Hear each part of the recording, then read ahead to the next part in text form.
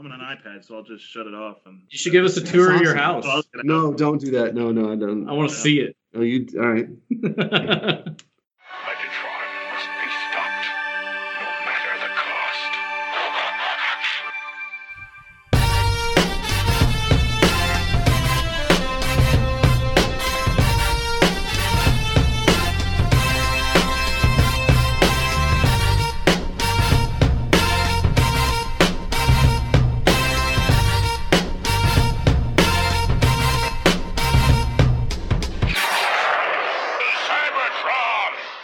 Hello, ladies and gentlemen, and welcome to the Autopod Decepticast. This is your twice-monthly podcast, temporarily delivering the juice on Joe. This is episode 104. We're going to be covering G.I. Joe the movie from the 1 hour, 19-minute mark to the cold, slithery end. And guys, no time for an intro today. I'm your host, Aaron. Oh, I'm Ryan. Hey, I'm Caleb. And this is the final segment of G.I. Joe. Can you hear the applause out there from the universe? Got that to cover today. We've got a whole bunch of stuff. We've got a special guest. We're going to chat with a G.I. Joe superfan to maybe bring some actual credibility to this whole thing we've been doing. Is that what we're doing this for? I don't think we've ever had it. Oh, well, I guess that's been just my goal. Oh. That's okay. Hey. Hi, guys. Hey, Norm. We're going officially to TFCon DC. Yay! Yes, all three of us will be at TFCon DC. October 25th through 27th. See you there. And we went round and round as to the accommodations, but we will be staying in the Hyatt. Ryan's sleeping. He found a good bathroom in the hotel to sleep in. I'm bringing a mattress. I thought you just wear your trench coat. I forgot. I did take pictures. It looks like a subway. It does. It looks very uncomfortable. It's not bad. It's not ideal. You know, we were all talking about who's going to end up sleeping on the sleeper sofa in the suite. I think we just found our prime candidate. Well, that's why I said I don't mind the sleeper sofa. It's a step up. Yeah. But you don't like to share. Bedrooms. So here's Caleb the deal, everybody. doesn't. We're talking about getting a suite. Ryan's significant other is coming. Caleb's significant other is coming. It's questionable whether mine is or not. The suite has 2 rooms, but they are not divided by any partition or that would wall. make it one room. Well, he's talking about the suite it's got one bed. Has the bed. I apologize. Okay. Yeah, the bed portion has 2 beds, no partition, and then you've got a couch that turns into a bed. Yeah. I don't like the idea of anybody having to sleep on one of those uncomfortable ass sleeper which couches. I totally don't mind. I slept on it whenever we were in Chicago. Okay, so that would solve that. That would solve that issue. Except Caleb doesn't like to sleep in the same room as other people. Except for my significant other. I remember this. And whoever else we I remember, bring your third. Home. Yeah. I remember this from childhood. You never would stay over at anybody's house. I did, but I had I was really... A lot of, like, NyQuil? Anxiety. A lot of anxiety. You told me a story once about, I think it was your grandmother's house with a weird spotlight out the window. It wasn't a spotlight. That would be weird. I think it was called the moon. My grandmother, yeah, she would shine a spotlight in the window. This is a creepypasta. Just a street light. But you know what? I was too dumb to shut the curtains, so I feel like it was all messed up. I feel like you told me that as an excuse as not to stay at my place, but really because you didn't want to say I just don't want to stay, you came up with like I can't sleep at other people's all of those places. things are true, actually. They're all true. Okay. It's just so I don't want to share a room. I'm going to get my own room. But we're going. So which room our listeners are going to be joining us in at the special APDC Romance Hour party that we'll be having? The APDC AD hour. We'll let you know when and where that is. I'm very glad. And how that is. I don't know. This is going to be. And what kind of slippery substances to bring. Yep. Cold slither. Definitely get my own room. Cold slither. I love it. All wrong. After we'll be there. Aaron and I at least are staying Friday, Saturday, and Sunday, and then after that, actually West and I are going to take the train to DC, or not to DC, to New York City. We're going to go from Penn Station to Union Station, and West and I are going to stay in New York City until my birthday, that Thursday. I hear that the train stations there have really awesome bathrooms. Yeah, I bet. I just go take a nap and I leave West all alone with the luggage in the terminal. She'd be fine. She can take care of herself. We're She has to. One of the things we're going specifically to do is to see Beetlejuice on Broadway. Cool. What are the reviews on it so far? Great. It's won some Tonys. Oh, well, how about that? Yeah. Any listeners with restaurant recommendations in New York, let me know. We're definitely going to eat that dumpling place in Chinatown that I went to, and you and Melody went to, Aaron. It's so good. It was one of my favorites. I have some restaurants that I do not recommend that I'll throw Great. away. Maybe I'll make some videos like I did last time I went to DC. Listeners, go check those out on YouTube. Ryan Jett. I'm not the MMA guy. Get some hits. Yeah, maybe 3 or 4. They're funny. I'm funny. Because this is the last episode of G.I. Joe, you know what we've got to do, guys. We've got to select a winner for the G.I. Joe challenge. Yeah, I looked it up, and I was wrong this whole time. We have 3 people who entered. So you all have a 33% chance. Okay. That would be... that would be... well, first of all, you've got At All Are Dead, All Hail Megatron. Mm-hmm. Yeah. You've got Alpha Magnus. At Alpha Magnus. And, of course, Professor Insane at Insane Galvatron. Guys, those are the 3 potential participants here. I've written their names on a piece of paper. This is a very official thing to do here. We have a hat. I'm tearing it into... Tearing the names up.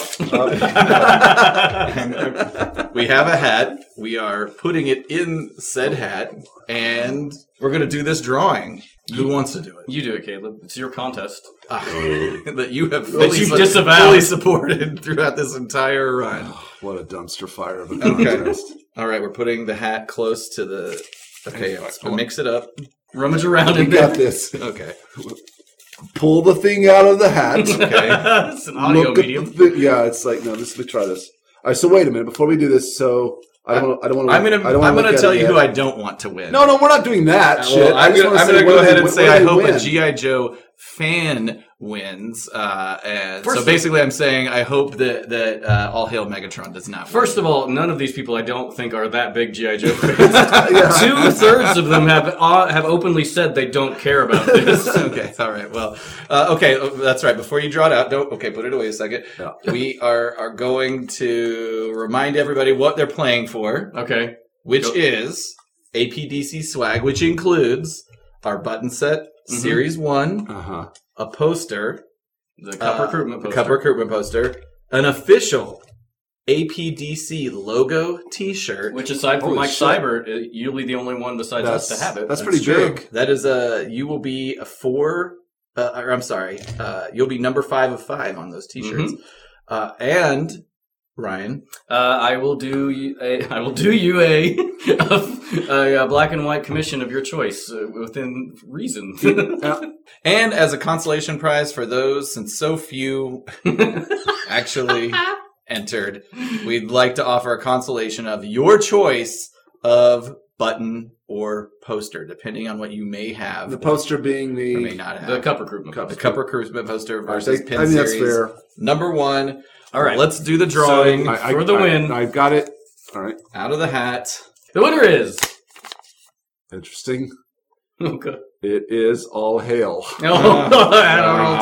Shockwave. Shockwave. With So, the Shockwave. the person that cares the least and did the least amount of effort wins. And has been very antagonistic as to this whole Well, process. Let's revisit the G.I. Joe profile created by Haley. All Hail Megatron at All Are Dead. Codename Shockwave, Lonely Scientist, primary military That's specialty Shock, secondary military specialty Wave, birthplace Cybertron. Profile, it's just fucking Shockwave. This is actually perfect. This works I out guess. for this, like Caleb said, dumpster fire of a contest. To have this ending Yeah. is perfect. Okay, so so congratulations to All Hail. Mm-hmm. We'll be contacting What do you- you and DM me. Tell me Yeah. what you want me to draw. DM Ryan. He'll draw you something.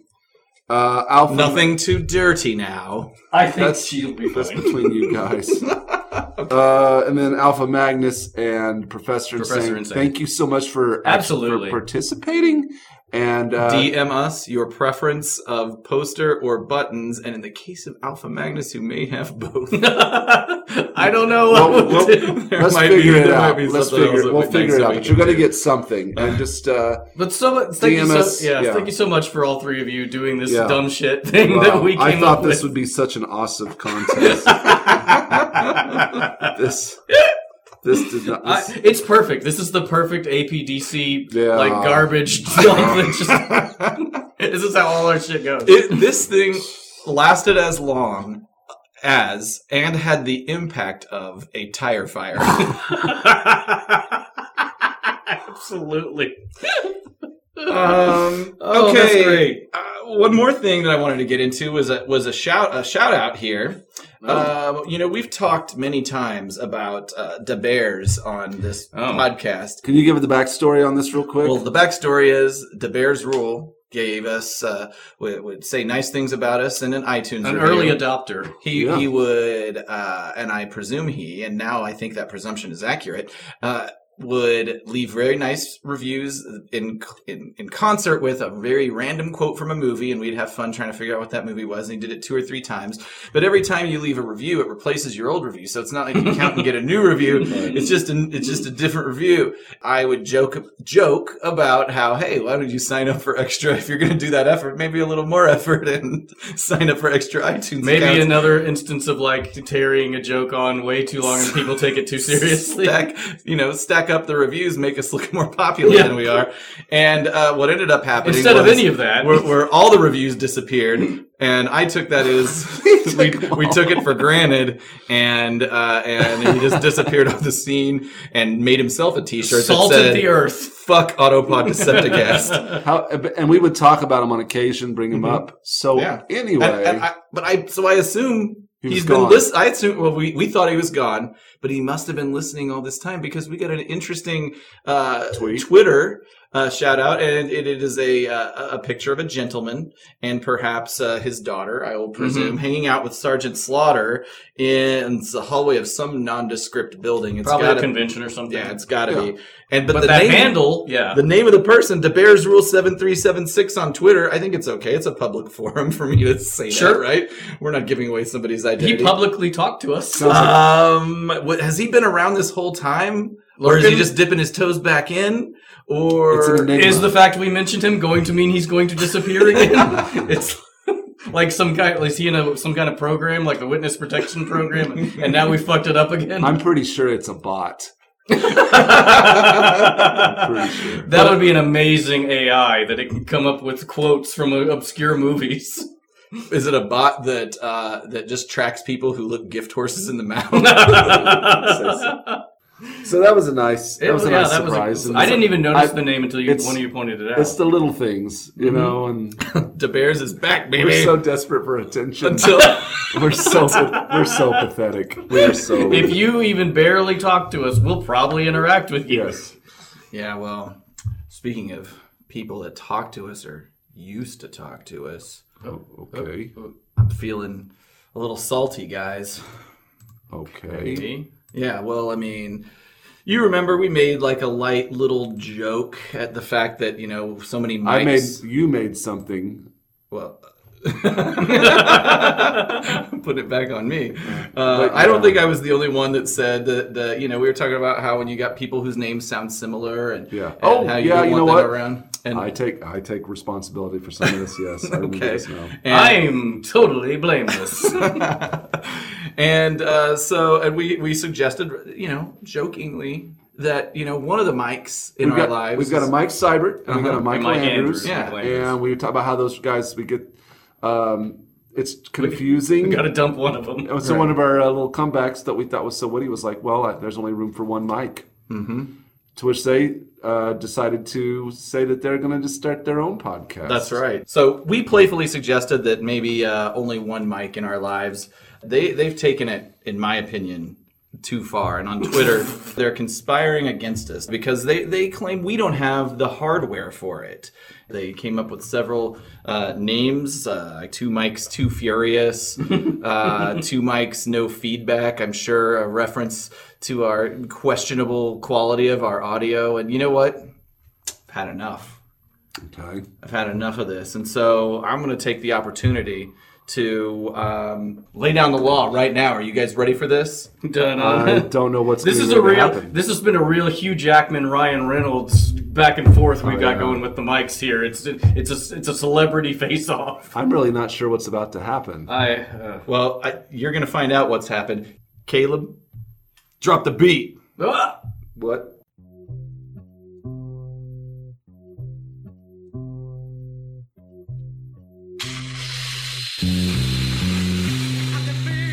This is a shout out to all those podcasters and writers out there who think they can talk shit about the APDC. Here we go. From the darkest depths of Tarn comes the bomb, sound the alarm. Cause real shit's going on, it's the APDC. Coming at ya, gonna get ya, brain splat ya on the wind. Shield, no force field will protect you from the verbal laser cannon. The lyrical dragon, skills as big as wells as he swells into a horn planet. God damn it, I heard you said we took a trip to the burn ward. My God.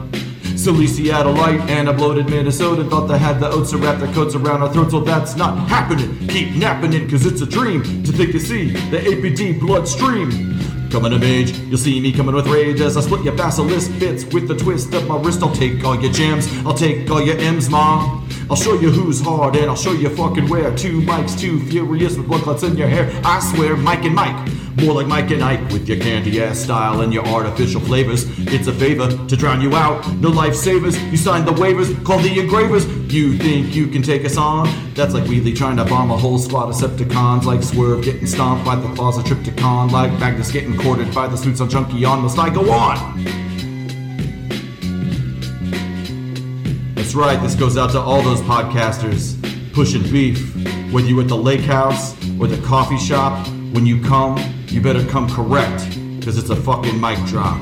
Oh! It really falls apart at the end. I didn't get to practice the end as much. That was good. That was amazing. That was a lot better than I thought it would be. I thought that was your lyrics were on point, dude. Coming of age, coming with rage. That's right. That's awesome. I think my favorite line is skills as big as wells as he swells into a planet. That's pretty good. I liked the part about taking M. That was a nice little For the 3 people in the room who could get the joke. Well, both Mikes will get it. Well, enough sucking my own D. Mike and Mike, let's see what you got next. Come correct. That's right. Last episode recap. Woo! Let's actually talk about G.I. Joe for a little For the while. last time. It's all about that Cobra. La, la, la, la, la, la, la, la. And they've got the BET, and it's broadcasting, well, transmitting, if you will, and the spacey spores are getting all soaked in transmitted energy. I think broadcasting, since it's in the name of the object, is probably correct. It's not called the TET. Globulus has his counterpillar of chronology. Yes, the minute-pede. And this this world is gonna fucking end. And when we learned that you can't just have a meeting at Joe headquarters without cocking a fucking shotgun. Absolutely. Every single non-comatose Joe heads to the Himalayas. Every Joe base in the world is left unguarded, which means I'm gonna go steal me a fucking Havoc. You're gonna go for the Havoc? I think I'm gonna get a Tomahawk. Well, not bad, not bad. You want one of them planes? What are those called? With the wings that face forward? I want one of the Cobra flying bubble pods. Oh. Maybe there's one laying around what used to be the wreckage of the Terror swamp. Roadblock chokes out Cobra Commander Snake while wrestling on the freshly fallen Stop snow. saying that. They rolled into some Joes who managed to bring back Roadblock's sight, a little Visine and flashlight action, but destroyed all hope of Cobra Commander being returned to his less slippery I can't self. do anything for the snake. Hawk's dumb unit gets captured, despite Roadblock's rhyming reminder that those plants will eat yo ass, and not in the good way. Okay. But the Rawhides show up, steal some swamp fires, shoot up some chutes. This releases the captured Joe team and kicks off a battle royale full of karate moves, ninja moves, wrestling moves, and just some good old fashioned punching. Would you say that the Rawhides have had their asses eaten in a bad way? No, they haven't had that rough a time, actually. I wouldn't say that at all. It seems like they were doing great. Yeah. Okay, great. This has been easy street for those guys, honestly. Beachhead, that's nothing. What are you doing? What I'm saying is they're called Rawhides. Get that? You didn't get their asses are raw. I don't think it works. Rawhides. Nah. Did you get that, or Are you, did are you talking about raw dogging? Are you saying Their raw? hides Have they been are raw raw dogged? I didn't from get having it. their asses eat. Is Is it a good or bad way? I That did- was the question, and I think it went right. If I over just your- say good way, well, can we move on? I don't care. I thought maybe you did that unintentionally because if Why you were would I doing do it, that? Intentionally, I just don't think it works. Caleb, you're normally the best. You need to work on your dirty humor. Stick to the clean street. And let me do the blue work. You got it. Fine. You got it. You just ride your biter-cycle. You biter your miter. You just ride your bicycle through the neighborhood, ring on doorbells, and bring people Jesus, okay? Oh, is he in the bike? Yeah. He's on the bike. That's when I carried you. Wow. The beach just has bike tracks. Okay, sorry, Caleb. Right, huh? Let's get into the Joe review, people. Right at the top of the 19-minute mark, we open up all the Joes and a slithery Cobra Commander running down a path towards the BET. Pretty creepy. And then we see Serpentor. He's alarmed that the Joes are storming the palace, but Golobulus is like, calm down, baby boo, I gotcha. And he unleashes all the organic horrors that Cobra Law has to offer. He says to defend his place. organisms of Cobra Law detach and defend. This part. We just turned the freakness like up to 11. They're like, and it really was like, I was very distracted because I'm like, they're living organisms just chilling part of the structure like 24/7. I mean, I guess some of these structures you could probably guess maybe had something else going on. But I mean, it's basically like every rock and stalk of grass is actually alive. Yes. Which is upsetting. Nothing surprises me at this point. Yeah, it's just when you thought Cobra Law couldn't get any more disgusting. Here you go. What I wrote was, we see that every rock and stock is croaking feral. I love that. Croaking Feral is my favorite band. The very first things you see kind of remind me of the dogs from Ghostbusters, but except they've got these giant Tails. Snail shell tail things, and then this boulder apparently is a tick. I don't know. It's all gross. It's all so gross. Yeah, don't love it. Then you've got Sergeant Slaughter, who crosses a bridge that then comes to life and is a mantid of some sort. We're going to see Sergeant Slaughter use the butt of his gun a lot in this sequence. Yeah, I have that note too, but like this is one of the only, if not the only instance where it shows that their guns do run out of ammo. Because he tries to shoot at it and it just fizzles. He hits the mantis in the face with the gun and the gun disintegrates. And then he gets, apparently, as we'll see in a second, another gun without ammo. Right. And that one, or it's that gun and maybe he fixed it on his way to the... Put it back together. Next phase of so they cross another bridge and it predictably becomes something else, like a giant walking stick or something. I hate it. Oh, this fucking thing.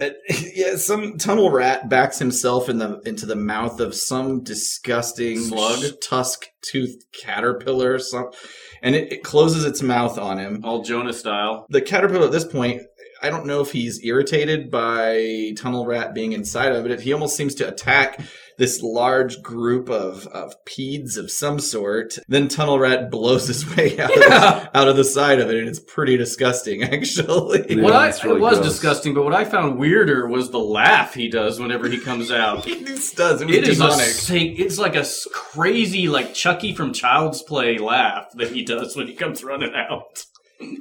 Then you've got Hawk, and he points up towards the palace, and he makes the command that everybody goes up there. There's a glowing beam of energy emanating from there. We see Sergeant Slaughter kick a smaller caterpillar. It kind of reminded me of Mario World a little bit. Sure. Whoa. Sorry, I spit all over you. Yeah, sure, those little smiley ones with the hats on. Yeah, exactly.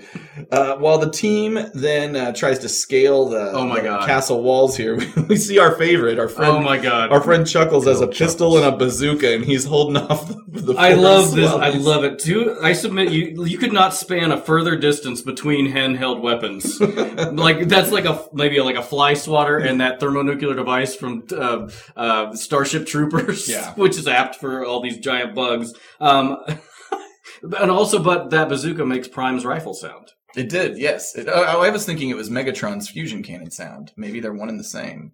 I thought, oh, now I'm second guessing myself. I thought it was like maybe not the whole thing, but I thought it was part of Prime's, which is part of our fucking script deviations clip. So I guess I should know one way or the other, but.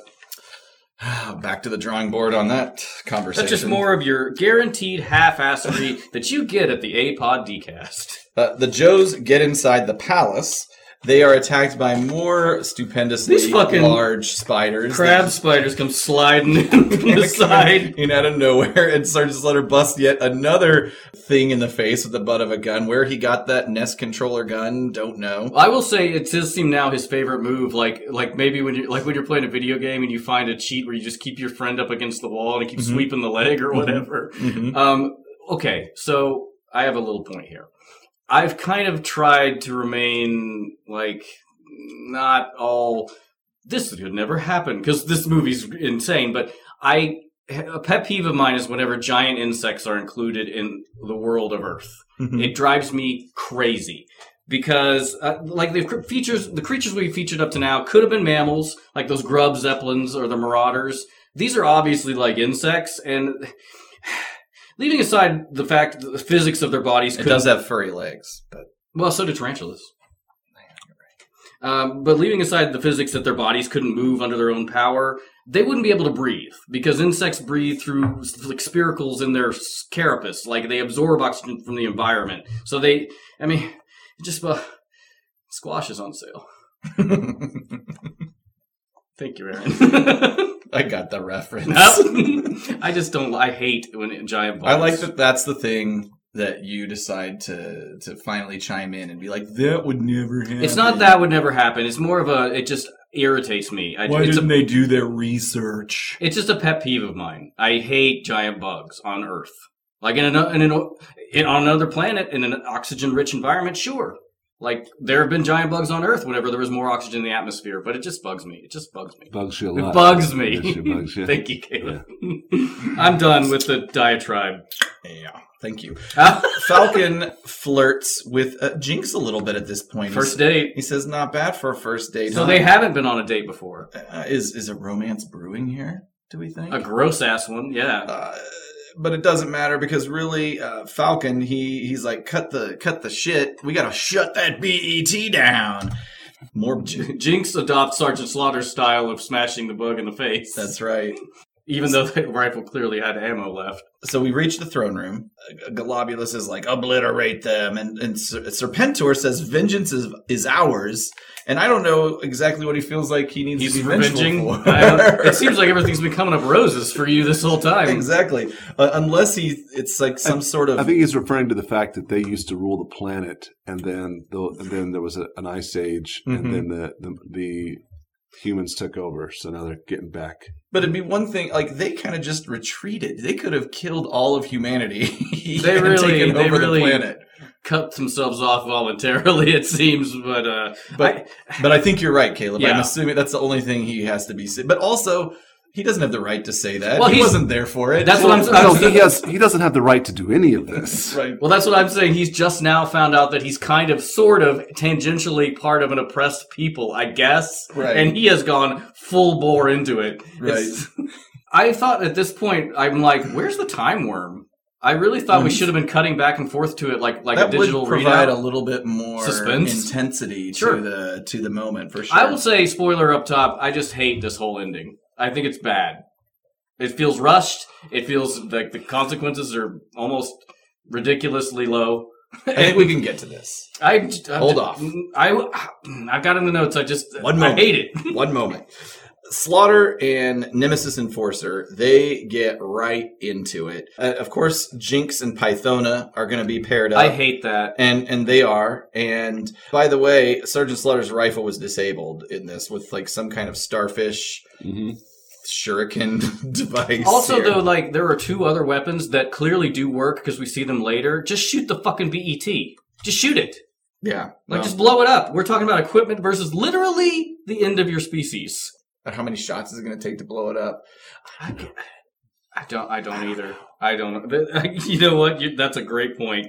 I do hate. You're really bitter at this point. You're really hate cracking all down. this. You're really cracking down on the suspension of disbelief. This whole segment hits a bunch of points I hate. Like this part I hate where the women have to square off. Like the woman has to fight a woman. That shit bugs me. They are sort of similar even in kind of fighting technique. Like you've got Nemesis Enforcer and Sergeant Slaughter, who are more brute force guys. These two are a little bit more nuanced in their skills and ability. The other ones seem to have no fighting skills at all. But what's her name? Pythona disables Jinx's gun here with some kind of acidic karate chop. Yeah, her venom nails. And then we've got Falcon to battle Serpentor. Serpentor dives in. Your brother felt my wrath, and so shall you! I do love the way Dick Gautier delivers these lines. They're awesome. Like, Serpentor's delivery does seem psychotic and awesome. Yeah, it is really good. My question, how does he know whose brother? That's a great Does he point. keep tabs on the Joe soap opera? Dr. Mindbender has all their, like, shit on, like, Facebook. Could be. This So, part where he's like, he's like mopping the floor with him. It just, yeah. this whole thing. Falcon grabs the air chariot as it flies by, and he's kind of underneath, just being dragged. It looks painful.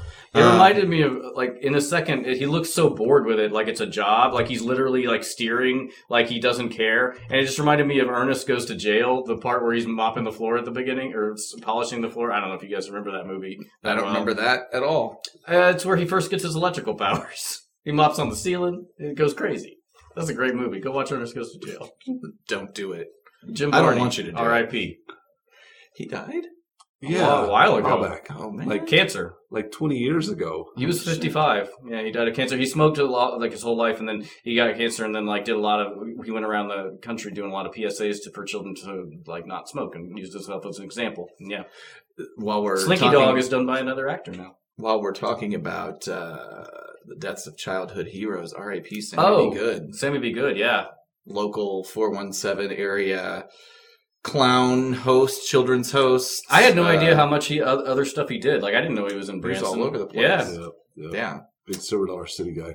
He was he was our local, like if you tune in the morning, Sammy Be Good, he would introduce cartoons like Weird Al, like the Weird Al bit in UHF. Yeah, exactly. And he'd do spots between Voltron cartoons. Mhm. Transformers and G.I. Joe were in the repertoire. Yep.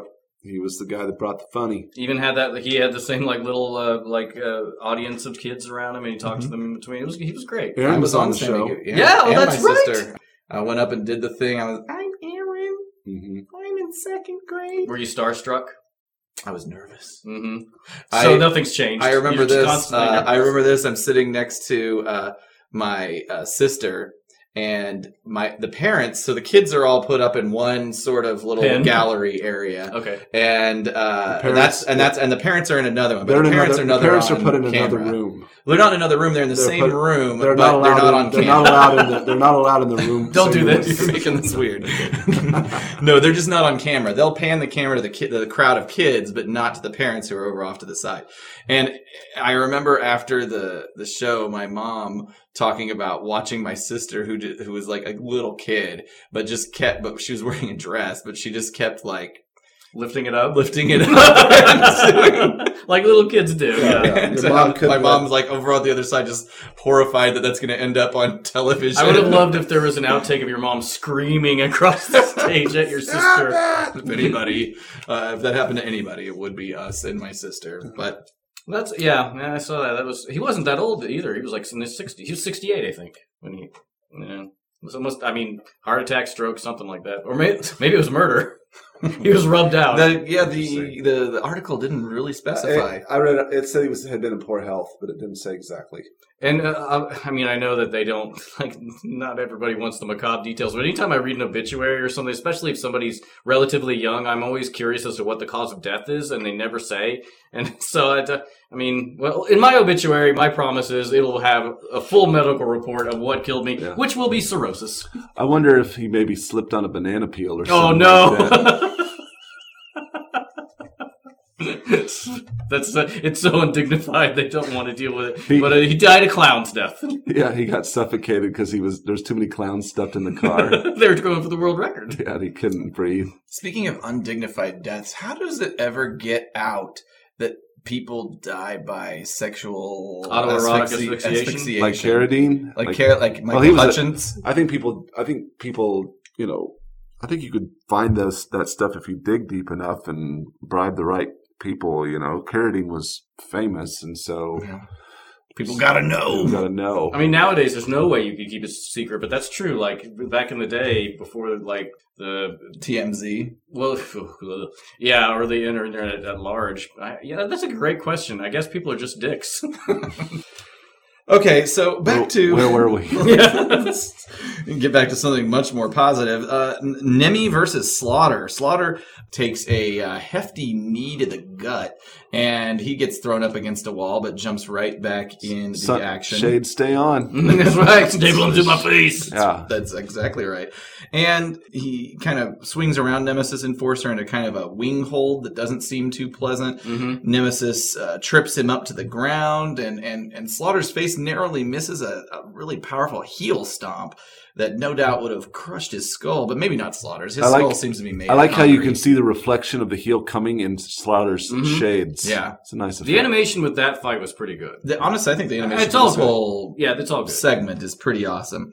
We go back to Pythona and Jinx, and at this point, the fight looks a lot like the very few female fights that I saw in like junior high and high school, which is basically they're just grabbing each other's wrists and pushing each other back and forth. So and just hair pulling. That's all I ever know have what? seen when I've seen I never saw like a girl lady fight. fights I didn't in either. real saw life. lady fights. Me neither. So Very few, like 5 maybe. That's a lot in my. It is really a lot. Not a lot over 4 years of high school. Although you seem to have been like ancillary to a bunch of fights. Like I never saw boys fight. I saw boys fight. I I stay think close maybe to you're that just. thing. I have a whole. I have a whole collection of video called Boy Fights. Oh no! That'll be perfect for the website. I'm kicking off boyfights.com. Oh god! Maybe Aaron, you just like exude some kind of rage virus that causes everybody. No, to I'm just more tangentially connected to people that would fight each other. It is. He lived in that part of town. It is interesting you say that, Aaron. That this seems like a girl fight because you know what? We'll talk about it when we get to the Buzz Dixon part, but that is not unintentional. Oh, really interesting. Well, I mean, and I have the internet. Of course, I know that badass ladies can destroy each other Sure. in all the brutal ways that men can. But this was just reminiscent of my high school experience. Yeah, the whole holding of the wrist is weird. Something I never saw in high school was Hey, wrist grab. Well, Was- she's got to was- grab her wrists because she's got those acidic claws. It's true. Right, I know. It's Yeah, true. exactly. There's a really good reason she's grabbing true. her wrists. It's here. true. It just feels And weird. again, we have a Sunbow wrist grab, Yep. but this time It's a little appropriate. different. It's It's completely the only understandable. Yeah, The yeah. only appropriate one. Gotcha. So Pythona, she releases some acid, and so you got to look out for that as you prepare for eternity. Falcon is still being dragged by Serpentor in his chariot. This is where Serpentor looks bored, where he goes, look at this face. Yeah, he's totally bored. Paused at 12, 21, 21. 1, Or 22, 21. What? He's just an idiot. And like when we unpause it, look at the way he's driving. Also, he's just fiddling back and forth like someone on a green screen pretending to drive. He looks like he doesn't know he's dragging. Exactly. He It doesn't- looks like he's just polishing the floor. And then Which explains why when he gets grabbed here at the 22-second mark, everybody, including the snakes, looks very surprised. I love the snake That's reaction. a good touch, actually. It is. It's fantastic. I love the way the snakes react to Serpentor being grabbed by Falcon from behind. Falcon maintains this chokehold as Serpentor is kind of flying around, but then Serpentor hits the button that I guess Stop. is the emergency brake. Yes. And it flings Falcon forward into a cave wall off of the chariot. Back to Jinx, still wrist wrestling with Pythona. Pythona takes a swipe and melts into the side of the clam creature. The Cobra Commander. That I presume Bleh. that was the holding Yeah, cell, that's right. I felt bad for the clam right here. I feel bad for the clam throughout this whole thing, this whole movie. He kind of flops to the ground, sadly, here. Serpentor shows up in front of Falcon. He says, "Your life has ended," and opposed to the sweet caress that he gives his shoulder snakes, to render them rigid. Yep. It just sort of flails a loose snake at, This is at weird. Falcon. It was Oh, weird he just because throws a loose snake at him. You're right. it's a new mode, like flaccid snake strangle mode. Like Yeah, I kinda was like- expecting him to make it a spear, and then he just kind of like. Bleh. I kind of like it. I like it too, but I'm like, well, this is new. You have a snake. I didn't know they could do that. So back to Jinx and As many Pythona. snakes as he has, he should just throw them at him until I know! until Just a pile of snakes until on he's top of him. buried under a pile of snakes. guess. I mean, if he has the means. So Jinx and Pythona fighting in the fountain area where the clam thing is, and Jinx manages a sort of somersault backflip kick maneuver. I'm sure there's a real judo name for that technique, but she hurls Pythona away from her, giving her the opportunity to unlock her true strength. I hate by taking off her mask and putting on her blindfold. You think she'd do this at the beginning every time? Or just never take it off? Just live her life. Again, why does her mask have eye holes? Like, what's the point? And she could just turn her mask around. She doesn't need to take it off and then put on a bandana. She could just close her fucking eyes. She could throw bleach in her fucking eyes. Just gouge her why eyes. not just be blind? She just gouge her eyes out with a knife. I hate that gimmick. I hate, okay, lady, time for lights out. And as we'll see in a second, it doesn't even really matter. Like, it doesn't really come to anything. It doesn't. Well, you don't see her necessarily fighting any better. No! You just. In fact, all she does is. Whatever, we'll get to it. I just hate it. I'm upset. We all know it's. Why didn't they have Ted Bundy as the main character of this movie? Yeah. Did we do that on air? I think that maybe I'll have to tack that conversation on the end for that to make sense. So Falcon is still struggling. Serpentor's snake is around his neck. Serpentor is delivering some kind of death sermon from the back It's a pretty great speech. And from out of the darkness, Yeah. once a man. Yes. I was surprised by this. I don't remember this end at all. Oh, really? I don't remember any of this. But yeah, Cobra Commander comes out fucking for the rescue. And he knows, and like, Serpentor just knows that's Cobra Commander. Maybe he heard him talking, I guess. But hey, Cobra Commander! No! Also, though, like, why do you think he would ever listen to you? You guys did this to him. Yeah, as Ryan was saying, Cobra Commander in snake mode lunges at Serpentor Snake. They get into a mighty serpent tussle, and it releases Falcon in the process. Falcon gets his hands on a rifle and just fires haphazardly at Serpentor. Yeah, in a real weird way. Like, so basically he has a laser shotgun, which is dumb. I'm like, Is why? that what that is? Okay. Well, it's a shotgun. It's obviously a shotgun. And so I'm like, why? And Buzz touches on this too in a little bit, but why make it look like a real gun if you're going to make it a laser gun? Like, is that the gun that came with his toy? But then why make it it's obviously a real shotgun. Well, it's so stupid. So it makes sense in a way that, well, let's step back. For them to have to make the guns laser guns, did they have to make them laser guns for the cartoon? Was there a problem with... does it matter what you get shot with? Was it a problem using real, animating ammunition, or did it also look better? Probably that easier they to could animate. see there was you don't have to have smoke. They could see there was firing involved. Shells. I think it's twofold. I think it looks better. You can see where the shot's going. And two, it doesn't look as real. Yeah. Like, it's not as real violence. It's more play violence. And you can always say set to stun if you do have to shoot somebody. Yeah, but then why make them look like real guns?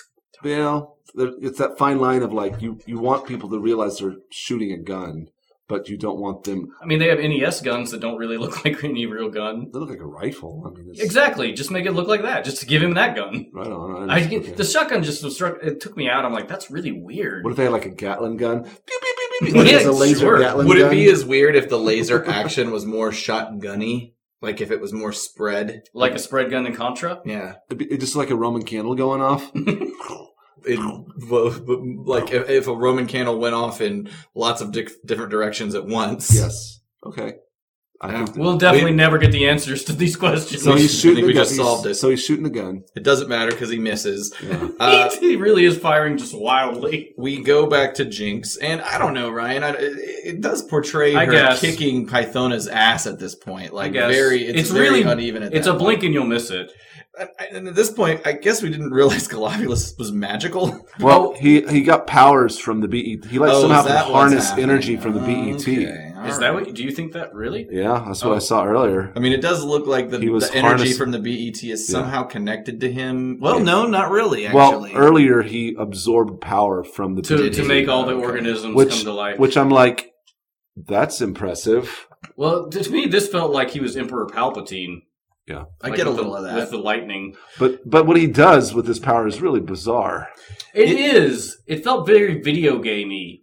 I wrote that down. It felt very end boss secret, Yes. secret power. Instead of challenge. just shooting all of the people, he opens that big chasm. He opens a crevasse between the BET and the odd. fighters, It's and just there's odd. spikes in it. Yeah, it's very odd. And yeah, so the point of that is to separate the BET from the rest of the Joe crew I assume to prevent them from getting over there and turning it I off. guess. And that at this point, as it opens up, the poor clam creature Falls in. into the crevasse. Then we've got Jinx and Pythona. They're edging towards the very edge of that new cliff that's been created. And Pythona jumps at Jinx, who ducks, and Pythona just jumps into the Yeah. crevasse. Real anticlimactic, Yeah. which is a thing that just comes back to me again and again. But yeah, that's why I said the blindfold didn't matter, because she just moves out of the way. The way they animate her hair throughout this movie is always Pythona? great. Pythona and her brush strokes that they use for her ponytail. So cool. Yeah, absolutely. The shine, I love it. And layers of shine at that. Bouncing and behaving. Maybe she's born with it. Maybe it's Maybelline. That's Makeup. makeup. Well, she's got some eye colors working there. But is that natural? All natch? Is that a bodysuit or armor? Jinx at this point says, "I always knew I wasn't unlucky." Which is really weird. I don't know what luck I has don't know to what do you're with any of referencing. this, because you trained for this. Yeah. Sergeant Slaughter is also kicking Nemi Forcey's ass for Alpine, for Bazooka, for Falcon, for Body me, slams. for Duke. These are all wrestling moves, yeah. Lots of body slams, lots of elbow drops. Nemesis Enforcer is fucked up. Oh, but the last thing he says is, and this is for the U.S. of A. So I don't know how effective throwing a flying creature into a crevasse is. Well, he never comes back. It's so true. They make it seem like he's done. We've only got, or we think we've only got Serpentor left. I forgot that we even had Galactus. I know, I completely forgot he was there, still in the too. back. I thought, oh man, finally this movie's ending. Mhm. But It's just like but it wasn't. the sub boss before the final boss. Right. Enough! This game is over. So Falcon hops on the Serpentor air chariot again. It seems like it just might be easy to hop on that thing. People are just always doing it. It is everybody's off and on that thing all the time. And, it's not providing much real advantage for him. It seems to be only a hindrance for anyone operating it. So And it becomes a super hindrance. Exactly. No capes. This is a real Incredibles time right now. yeah, so Falcon gets on it. Serpentor kicks him off, but before he falls, Falcon manages to grab Serpentor's cape. He jams the cape into the motor, the fan that is spinning, and it pulls Serpentor down in it. You know, there should probably be a grate? cap on that. Yes. I'm shocked that hasn't happened any sooner. Absolutely. Just by accident, Yeah. not even with anybody's help. Somebody should have looked at that and be like, this design is problematic. Mindbender's like, ooh. I know, exactly. It's like, because Mindbender designed that shit. Mhm. The ship flies uncontrollably into the sky. I should say that Falcon, he manages to kind of abandon ship here. The ship is just kind of all willy-nilly towards the sky through the heart-shaped sort of membrane of the face of the throne building. And, I guess we don't see Serpentor die. I guess We hear him die, though. You can hear me like, ugh. Do you really? I think so. You say he's dead? I remember, let's play it then. We got to play it. Well, 'Cause I can guarantee you he's not dead because Buzz Dixon addresses it, but Oh, really? I I thought he died. but he's still screaming the whole time. Okay. I recall it being a crazy scream, and I thought, oh, he's choking to death. But I could be wrong. I can't remember my facts here, so the world will straighten me out. I think that Sunbow was no longer producing after this movie, and a different animation company made the subsequent seasons of this. And I think Serpentor was in those seasons, but Yeah, there is. Well, I'll address it when we get to the Buzz Dixon stuff. But, Gotcha. but to address this point of Serpentor flying out of control through a wall into existence A window. beyond. A window. Well, whatever, a barrier. It basically reminded me exactly of Rodimus and Galvatron. oh yeah, he wasn't thrown through it, but Same thing. so we'll create a similar animation where we just show Serpentor flying through different scenery. I love it. Someday I want to really do that. Yeah. Yeah, we won't. I mean, we have you like not even wanting to edit the. I want to do that. video Let's take some time off. I'll get it done. I actually have pieced most of it together into Okay, one. really? Yeah, He'll a fly. coherent thing. He'll fly by the blown up Terradrome. He'll fly by the 9/11 buildings. the slaughterhouse, And the music I want is for that the Sphinx. that one. Shit like that. The Sphinx winks as Yeah. it goes by. The music I want for it too is that one where that they have where that kid spins out of control on the go kart or the spinny thing is like da da da da da da da da. You don't know this? No, I know the video, but I haven't seen this one. Oh really? No, I've just seen the original one. Oh yeah, I love this. My kids love this song though for this very reason, I'm sure. Oh yeah. I have never seen that before. Oh god, that's the music I want. I'll the drop thing, that the in. thing that we'll never make. Okay. Well, if somebody else wants to make it, it did also remind me Not of. gonna Did happen. you see that video of the woman getting rescued by the helicopter where she starts spinning out of control? She was This woman was hiking or running or something in the hills and tripped and like broke her leg or something, and she gets rescued and they put her on that plank thing that they raised from a helicopter. Stretcher. Yeah, thank you. it's actually a waterboard. Thank you. And they start lifting her up in the helicopter, and this must have been the B team that rescued her because she starts a gentle spin, and I'm like, you can probably stop it at this point. And you think, oh, she's spinning, that's unfortunate, but it just picks up speed and picks up speed and Okay, picks well, up we gotta speed. watch it I now. know, we do have to watch it. She And gets you really think it's fast. going to stop when you think it's gotten as fast as it's going to get, it gets faster. The 74-year-old woman. This woman's Yes. 74. Oh, Oh my! they came in really late. It starts off way slower than that. I don't know. I think you get it. I get Yeah, it. but yeah, it just starts off super slow, and then she gets. Did she said she threw up all I over? don't know if she threw up, but she did get nauseous and I don't know if she passed out or not, but she was fine, but That's obviously so it was fast. unpleasant. And I just imagine all that blood going to your head. Yeah. Anyway, I can't even imagine. how did we get here? I can't remember where we are. Oh, Serpentor Air was an chariot, analog he's for gone. Galvatron. You're next, Falcon says, referring to Globulus. Mhm. We get a glimpse of the worm. And he just busts Falcon into the body. He body checks him with his big Akbar torso thing. Then he's delivering a little speech. And then surprise, that's not part of his body. Cracks the shell open, and we see that, which is gross, by the way, and reveals that his true lower body is a snake. Mm-hmm. And he picks up Falcon in a. Okay, he does toss it to the He does side. just toss his time stick to the side. The worm dildo. And he picks up Falcon, gives him a strong hold. He lifts him in the air. I thought at this point he was going to try and throw him. He's giving Into the trying to pit. crush him. Yeah. But he doesn't. He basically just kind of body slams him to the ground here. He lunges at Falcon. Falcon gets out of the way, and Galabi swings his snake tail at Falcon to trip him up. I guess which he's that's been successful. in that catfish chariot too long because he's really uncoordinated. He's just got to get his legs back. He's got to get his or whatever you want to call him. snake legs. Falcon manages to duck a couple more attacks here, but ultimately Globulus snags him. Both of Globulus's hands are wrapped around Falcon's head. The last thing you will hear is the cracking of your vertebrae. Nice. But Falcon sees the time worm stick thingy, the maggot of the moment, and he grabs it and crams it right in Globulus's butthole eye. Yeah, hoisted by your own idiotic petard of a time worm stick. This gives him an opening to run to the BET and hit a button that will display the image BET deactivated. Which I guess it must have been too gross for them to show the eye gouge. I am glad they didn't. They showed a fucking spear going through a chest. I'm just saying. And it didn't seem to hurt him as much as you would guess. Not hardly that at it all. would, because he recovers pretty quickly here. The team celebrates for a moment. Globulus points out it's too late. The spores are. I love the spores have hands. matured.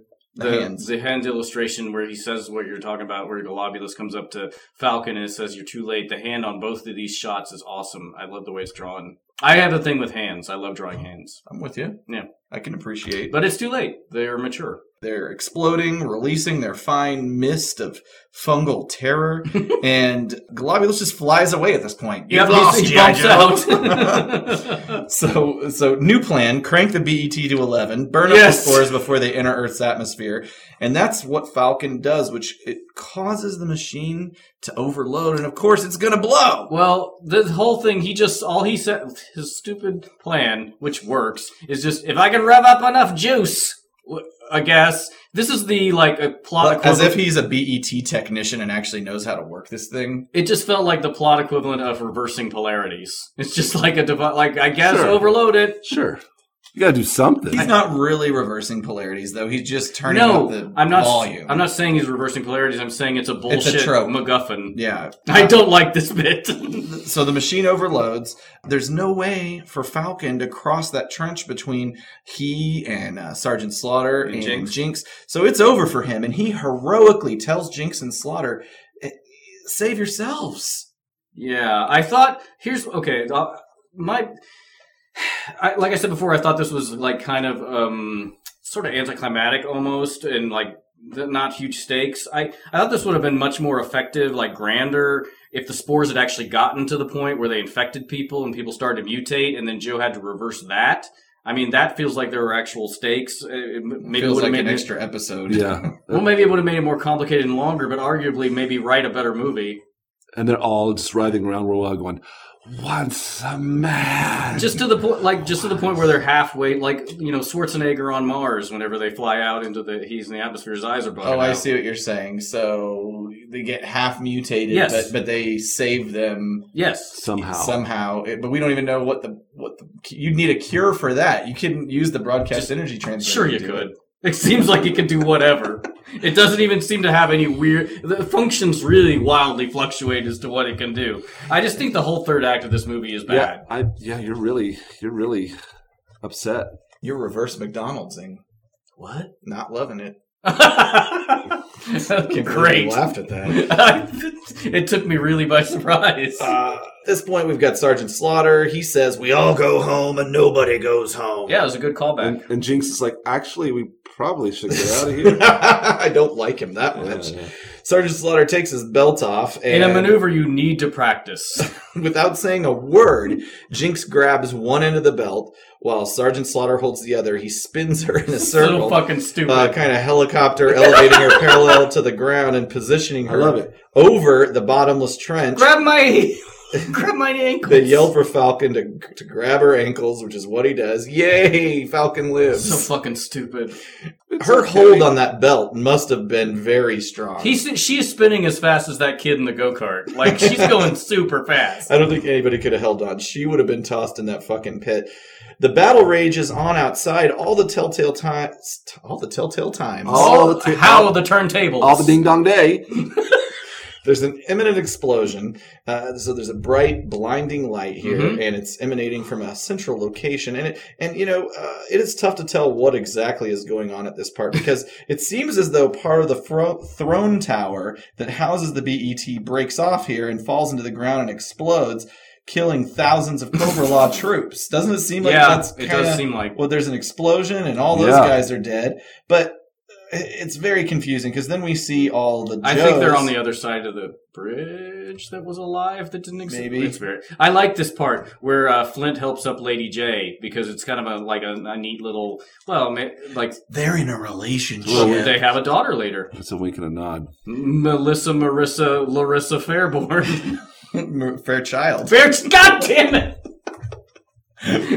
Well, we can never get that name right, so that organically worked out great. I think Fairborn is correct. Fairborn is correct. Marissa Fairborn. So there's more running, more pandemonium. The world is crumbling all around them. Despite what I said, it seems that maybe the tower is actually still intact with the BET in it. It's glowing even more strongly, and it blows. Everybody continues to run. We hear, "Hit the dirt!" We see from outside. Hey, there's a shipwreck. Shipwrecks. Shipwreck sighting. Around. He was the one who that dragonfly is dust. He was the one who initiated the escape earlier that got them caught again immediately.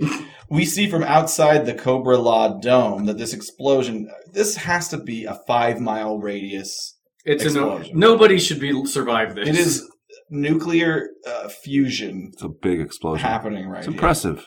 It's pretty great, cool. It's Very good well animated, animated. yeah. Very cool. The dust settles. We reconvene to this busted battlefield of Cobra Law. Everything's broken and ashy and smoky, but all the bugs are dead and on their backs. But luckily, all the Joes, all the Joes And, you know, are okay. All the Joes. Because we get a voiceover. Very immediately, great time to get for a transmission. Rust transmission from Doc. But great news, Duke's out of his coma. Yeah. And that news is delivered to the team, and everyone joins together in a hearty Yo, Joe! Yeah, and then we just have some falling action to kick. Tunnel Rat and Big Lob embrace. Somebody get going on that fan fiction. And of course, Falcon and Jinx embrace and smooch because I why? hate this kiss. I hate it. I hate the whole. I hate also the thing is like the female lead and the male lead have to get together.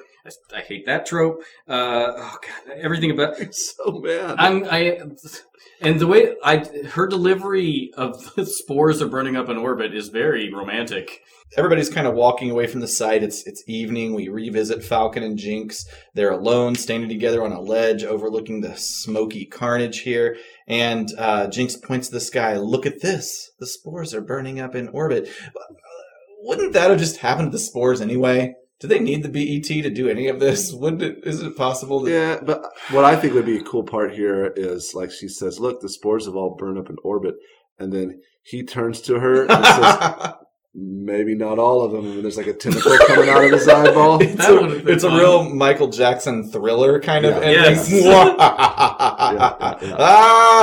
That would have been a good ending. That would have been a good ending.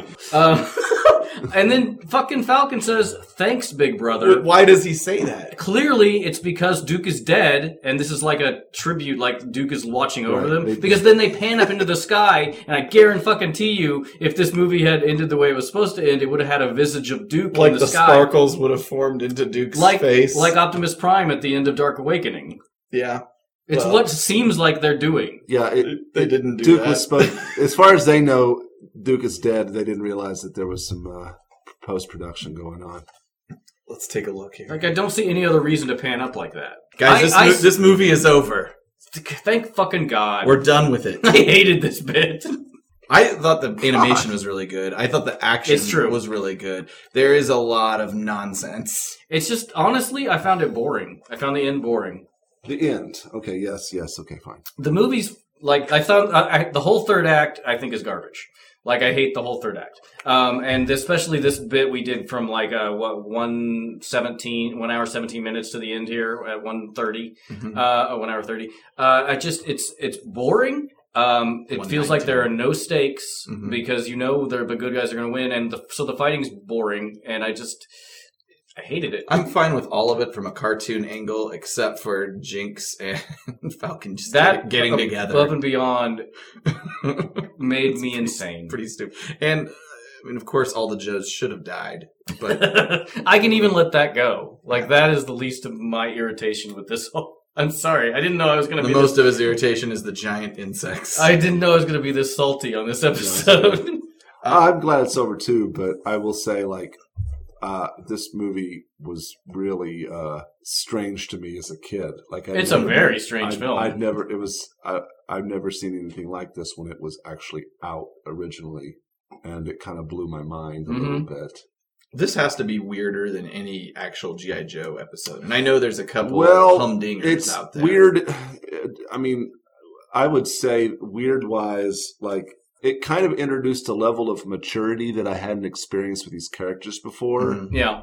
And maybe weren't ready for. I was ready. I had pubes. Grow the fuck up, G.I. Joe. But I will, as far as weird, there's some really weird G.I. Joe episodes that I know that you guys have no interest in this, but there is an episode of Shipwreck. What's it? Something The Springfield the one? Springfield. There's two of them. There's like It's two-parter. That's a weird one, and it's disturbing. It is. Deeply It's disturbing. very disturbing. And then there's one called The Game Master Mhm. out there. That's also, it's the one with like they're all on like R&R, and this guy like scoops up Cobra and G.I. Joe characters and puts them through these weird games. That is basically That's the Bareness in the Bikini episode. that specific plot is in almost every series, I think.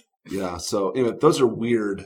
I'd like to cover those sometime, but I get it. I we can. should take a break and go back to Transformers We are. for a while. I will say, Caleb, you said this before that this movie felt like more of a extended episode of G.I. Joe as opposed to Transformers movie feeling more like a movie. I think I said that. Did but you? Okay. He can take some credit. Whatever. I thought Caleb maybe have contributed something. I guess I was wrong. But this this was a 5-part episode of G.I. Joe, which G.I. Joe had several of those. They had several 5-parters. So, I don't. The Serpentor one was a 5-parter. Yep. Obviously, the opener, penned by Friedman. So, guys, I think it's time for that.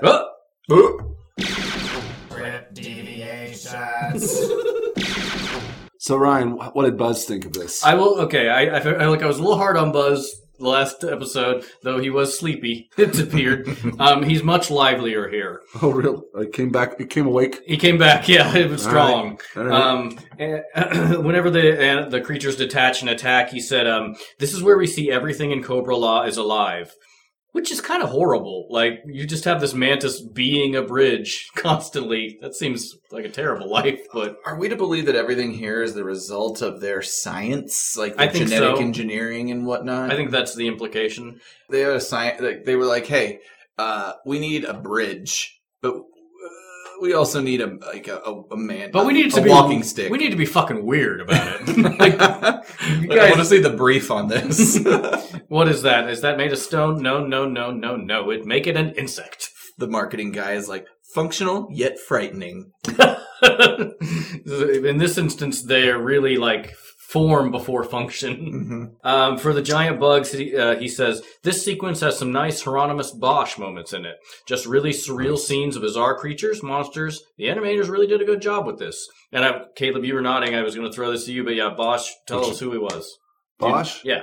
Yes, he was a Renaissance era artist that painted scenes of hell, Yeah. and they were usually these grotesque creatures that were consuming humans, and humans were suffering in these weird, Super surreal. Yeah, they almost say he was like kind of a grandfather of surrealism, because the stuff was, and it is quite disturbing. It's crazy. Yeah, I looked up it's- some of his paintings because I'd heard the name before but couldn't place it. And yeah. They're pretty upsetting. Yeah, they're very realistic looking. Yeah. But yeah. Anyway, Have we talked about this before? about on air? Bosch. Bosch, no.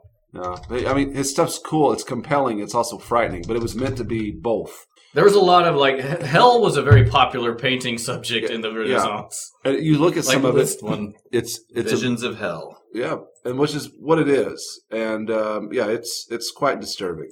And surreal is a very good word for it. It's You can definitely see that Dolly took some influence I from would Bosch. say Dolly took a lot of influence from him. I can't imagine anybody looking at that back in the day without experiencing anything like that before. And I'm sure the intention It was quite shocking. was to scare them straight. Yeah, absolutely. And it kind of scares me straight, even though, yeah, we just clicked on one where there's a guy who's straddling a knife. giant knife. Yeah, it's just gross. yeah, everything's just terrible. So there's Bosch. All right, that's Bosch. Listeners, go look that up and just have a hell of an afternoon. Yeah. Tunnel for when Tunnel Rat bursts out of the. We just clicked on one where there's a guy coming out of an anus or something. Yeah. Okay. Anyway, all right. Okay. Take it away, Aaron. I can't concentrate. Absolutely. So, Tunnel Rat, when he comes out laughing maniacally that way. That's kind of a Bosch painting. That's true. It's true. But Buzz Dixon says, that laughing, in case you're wondering, Tunnel Rat is supposed to be a little bit crazy. And he's like, they didn't punch that up that much in the movie, but that was the implication. Is that Tunnel They're Rat's- all crazy, though. It's true. With the exception of Jinx. But then I got to thinking, is that like a Vietnam PTSD situation? Because these Tunnel Rats... First of all, that's a really tough job, especially in Vietnam. Yeah, Those guys were really fucked up. It's a little crazy, man. The Jinx and Pythona fight, he says, this little sequence was our homage to Falcon Crest's infamous cat fight. I don't know if you guys remember Falcon Crest. Yes. But for the listeners, the short explanation, Falcon Crest was an 80s nighttime soap. Like Dallas. Like Dallas, yeah, or Dynasty. Yeah, that kind of thing. But there was a very famous cat fight between the two. I hate the term cat fight. I guess that's kind of.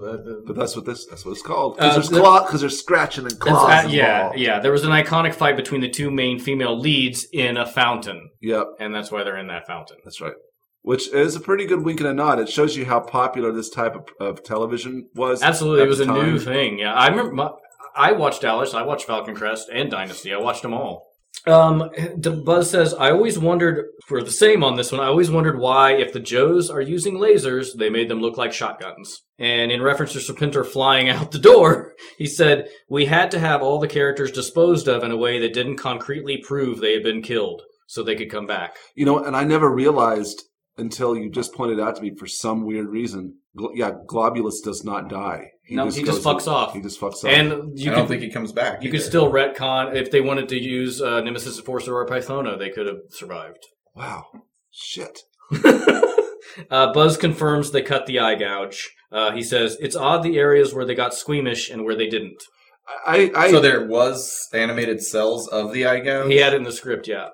In the script. And I guess they must have animated it because he says they cut it out. So I don't disagree. For some reason, I'm real squeamish about eye gouging. I'm a lot of people have that. I'm okay with a snake to the body, but an eye gouge. It's like where some people are weird about like fingernail stuff, yeah, or like teeth stuff, yeah. Then whenever Doc says Duke's come out of his coma, Buzz says bull. He's very upset about that. He really seems like he's mad about the fact they retconned that. Buzz gave the credits after the end of the movie. He talks a little bit. He says Buzz gave big props to Wally Burr. He says working for Sunbow was probably the single best experience of my life. He told a story about Frank Miller dropping in one day, which apparently he came in quite a bit, and was telling them about his new DC project, which eventually became The Dark Knight. Mm-hmm. This was weird. There was a weird arms race that went on because both G.I. Joe and Transformers were being, produced at the same time at Sunbow. One day, Flint Dille brought in a decommissioned 20mm anti-aircraft shell. Flint Dille was the basic story editor for the Transformers movie. And then the next day, Buzz brought in a dummy hand grenade. And then after that, Flint brought in a 105 howitzer shell. And then Buzz brought in a 100-pound bomb he bought from a Hollywood Army surplus store. And it ended there, I guess. But I'm like, they just kept bringing in bigger and bigger weapons. Which was very strange. That's cool. And then Flint brought in a live handgun. And he just started shooting up the place. That's right. Then the last thing Buzz says, which I thought was really nice, he says, this was one of the best experiences of my life. I was very happy to work on G.I. Joe, Transformers, My Little Pony, Inhumanoids, Jim. And if people listening to this enjoy what we did, I'm very happy because we were trying our best. And if we're being remembered 25 years later, then thank you. And it was from the 25th anniversary G.I. Joe DVD. So I thought that was sweet. Yeah, that's good. It's very heartfelt. And that's all the deviations we'll ever have. Nice. Well, that feels like a good way to end it. Absolutely. He seems like you met him. Seems like a really decent, nice dude. I had a good exchange with him. Well, then let's get into the Iconic Joe Mints.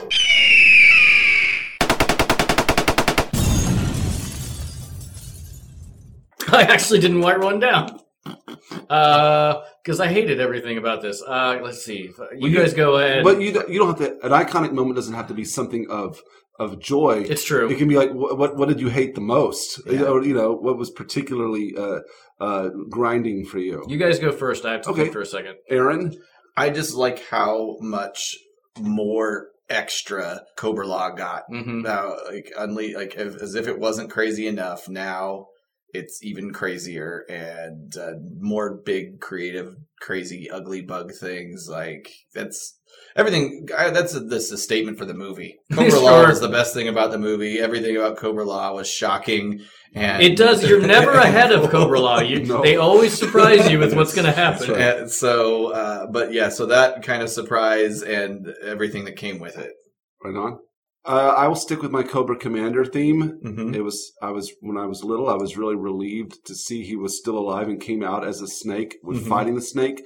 But then I was always compelled of like, what happened to him? Mhm. I wasn't paying any attention to the fact that Globulus ran off. I was always like, what happened to Cobra Commander? You know what? Honestly, I'm going to second that and say Cobra Commander, that is the one part I liked about this episode we did, was seeing Cobra Commander come back into the fight and save Falcon. He redeemed himself. Yeah, I was happy to see him. I felt good when he was on screen for 12/10 of a second. That's not a thing. For like a couple seconds, and then fight the other snake. That was the one part of this thing where I was like, oh, I like that. So there you go. Speaking of redemption, did Falcon redeem himself? I mean, he saved the world. So I guess, yeah. Does that redeem how I big think a saving douche the he world is? redeems most things. Does he, do we feel like he's grown? Yeah. Yeah, I think so. I think it's not as I don't think it's as obvious. His arc isn't necessarily as obvious as like Hot Rod in Transformers the movie, but I feel like there is some maturity going on there. It's not obvious at all. You see Hot Rod go through different trials that help him grow. Falcon goes from like douche to hero in a second. Yeah, he even that part where he's cocking the shotgun in the base, he's still really coming in hot. Having his brother die in his arms was probably a very eye-opening experience for him. Falcon, do your country proud. Yeah. Mm-hmm. So that made him go from I douche guess. to hero probably pretty quick. He's still sexually harassing Jinx while they're Yes, there trying is to that. fight off the insects. Some first date, huh? But Yeah. again, she is apparently receptive to his. So maybe it's. I guess she's into it, but he has no real evidence that she's into it. Well, it is almost like this is all done by men. They do kiss. What? They do. No. They do kiss at the end of the movie. I hate that. Have I mentioned it? So now we've got something special. We are going to interview our favorite G.I. Joe superfan, and that's a segment we're gonna stitch in. Basically, here. the guy you can blame if you hated all of this. He's Yeah. the one who suggested it in the first place. It is on him. So let's just go to that right now. Absolutely. So this is a special segment that we've got going on here. The thing I think everybody understands or needs to understand is that we're frauds here at the Autopod Decepticast. We are 2/3 more in love with Transformers than we are with G.I. Joe. And don't get me wrong, we like G.I. Joe the movie, but it really...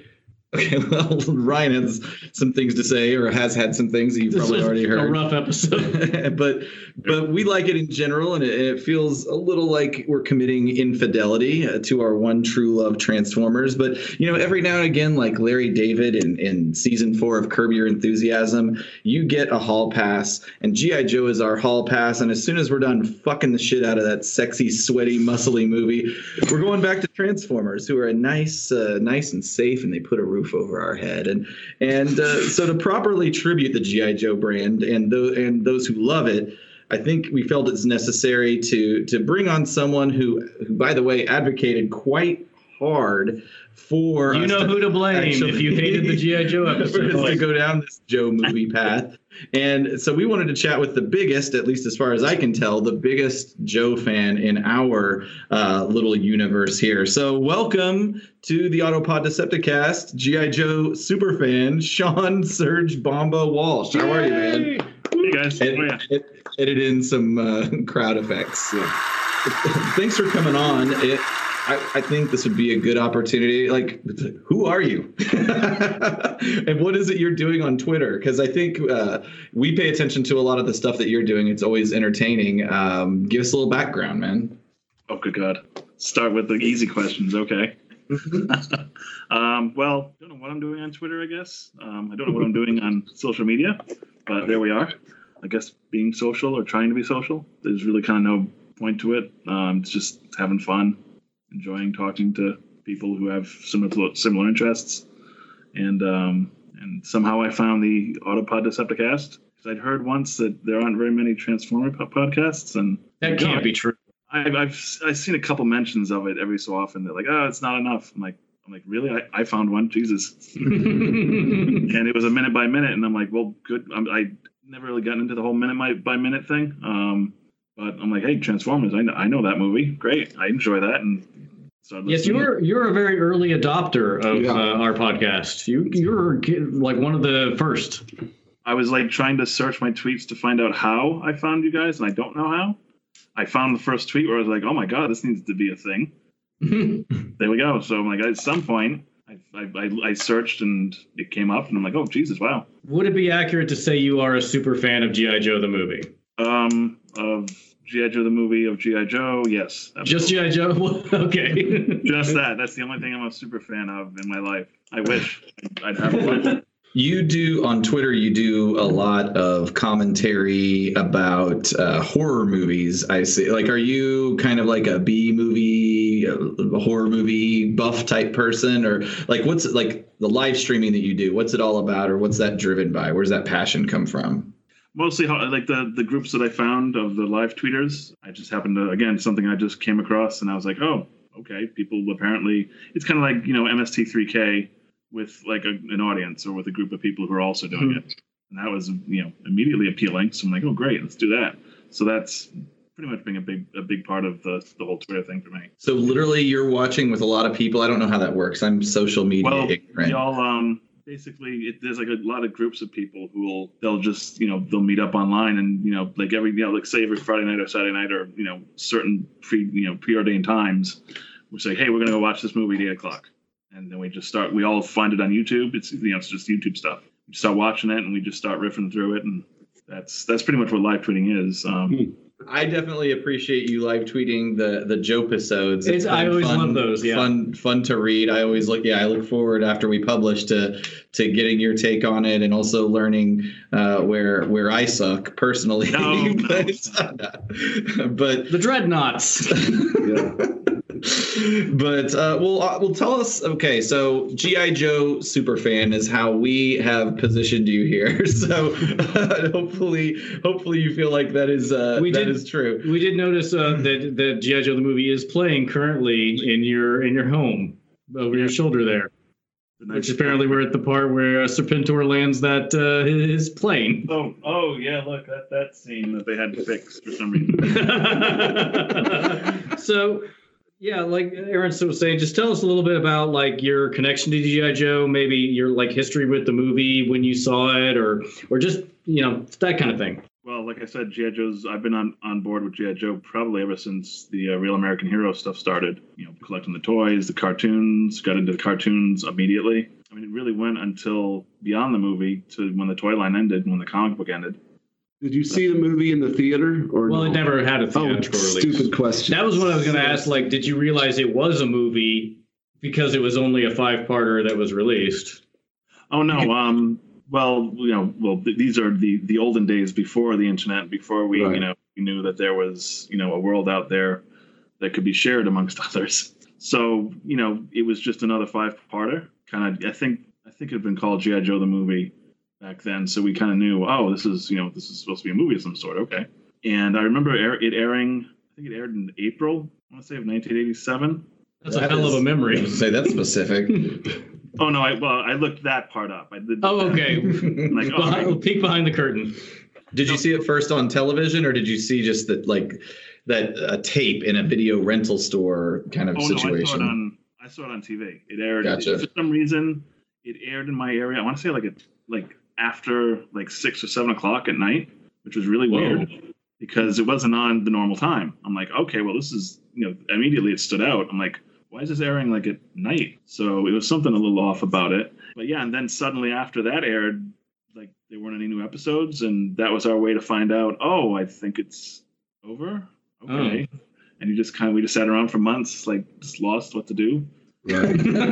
Just wandering the streets. Yeah, I didn't go to school. I didn't eat. There was a lot of ambiguity to the ending, but what were your first impressions as a child watching that? How did it affect you? I was a very gullible child, so if I was presented something in a show and it was something I already liked, I didn't assume at that age that it was terrible. I just was like, oh, okay, great.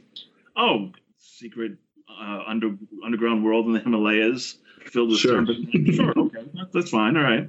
Oh, this is where Cobra came from. Hey, all right, that's great. I think that's true. I was the same I think way. it's just For true me- of kids of like, oh yeah, like you're watching something. It's like I remember being like 11 and realizing, oh, there are some movies that aren't good. What? Right. It's just a movie. Something you're just absorbing it. It's like the same way when we were kids, I didn't realize that maybe the fact I can't win this NES game is bad game design. Not that I suck. Well, this was the same year too as the He-Man movie, which if you've ever seen the He-Man movie, Absolutely. Oh, yeah. I haven't. it is absolutely nothing like the cartoon. Bonkers. And even then, I watched it and I'm like, oh, all right, that's fine. They're on Earth. Great. All right. I didn't realize back then it's because these people couldn't afford to make a movie that took place on another planet. They just had it take place in some, downtown abandoned. It's like, all right. That's a canon picture. Yeah. Yeah. Oh, yeah. Oh, boy. It always amazes me whenever they made the decisions to make these movies and just not follow any historical canon. It's just like It was a cash grab. That's all it was. Yeah. Oh, yeah. That's all it is.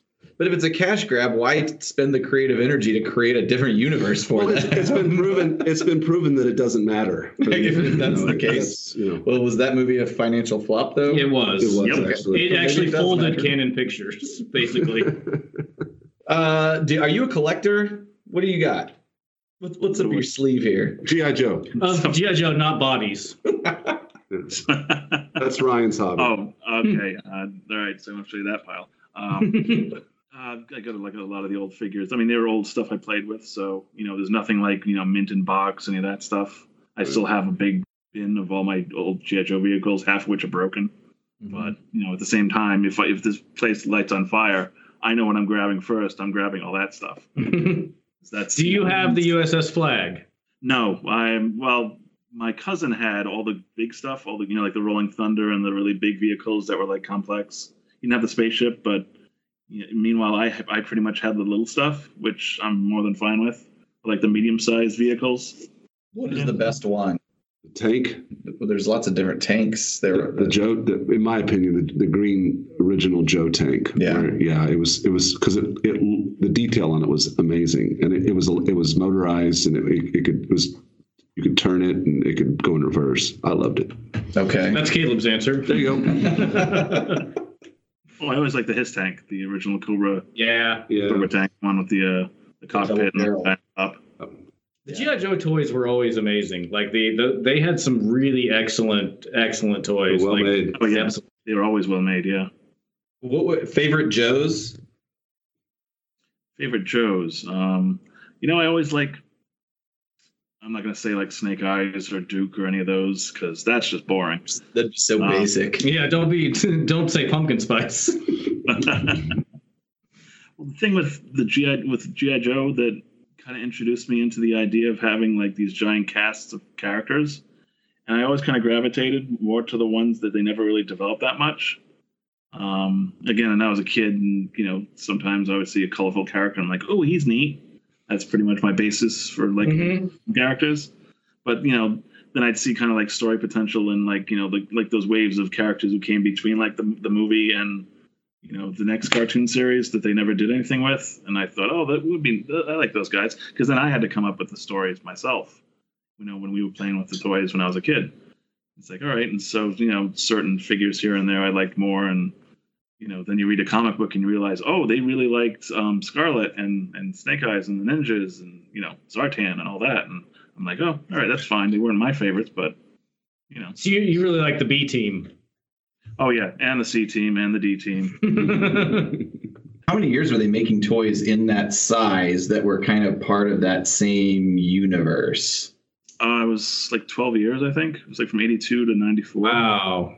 Yeah. Basically, after 87, everybody was sort of like, you got to make up your own story for them.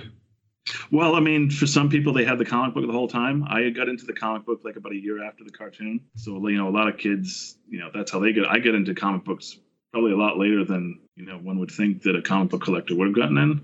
Because I was like 12, 13, maybe 14 years old, somewhere in there. So it wasn't part of my life when I was a little kid. I'm trying to remember, when did the Transformers comic book shut down? It was Marvel. the mid 90s, I think. Was it mid-90s? I think it was, or maybe early 90s. 91, I think. How much longer did the G.I. Joe Marvel series go on? I think that ended in when it ended when the toy line ended, so it would have been about 94. The only G.I. Joe comics I read were the G.I. Joe versus Transformers comics where they murdered Bumblebee. Yeah. And Okay, so one thing I did want to ask you, Sean, in reference to the movie, do you think Duke should have died? If you turn the sound off in those two scenes in the movie, he's dead. And Absolutely.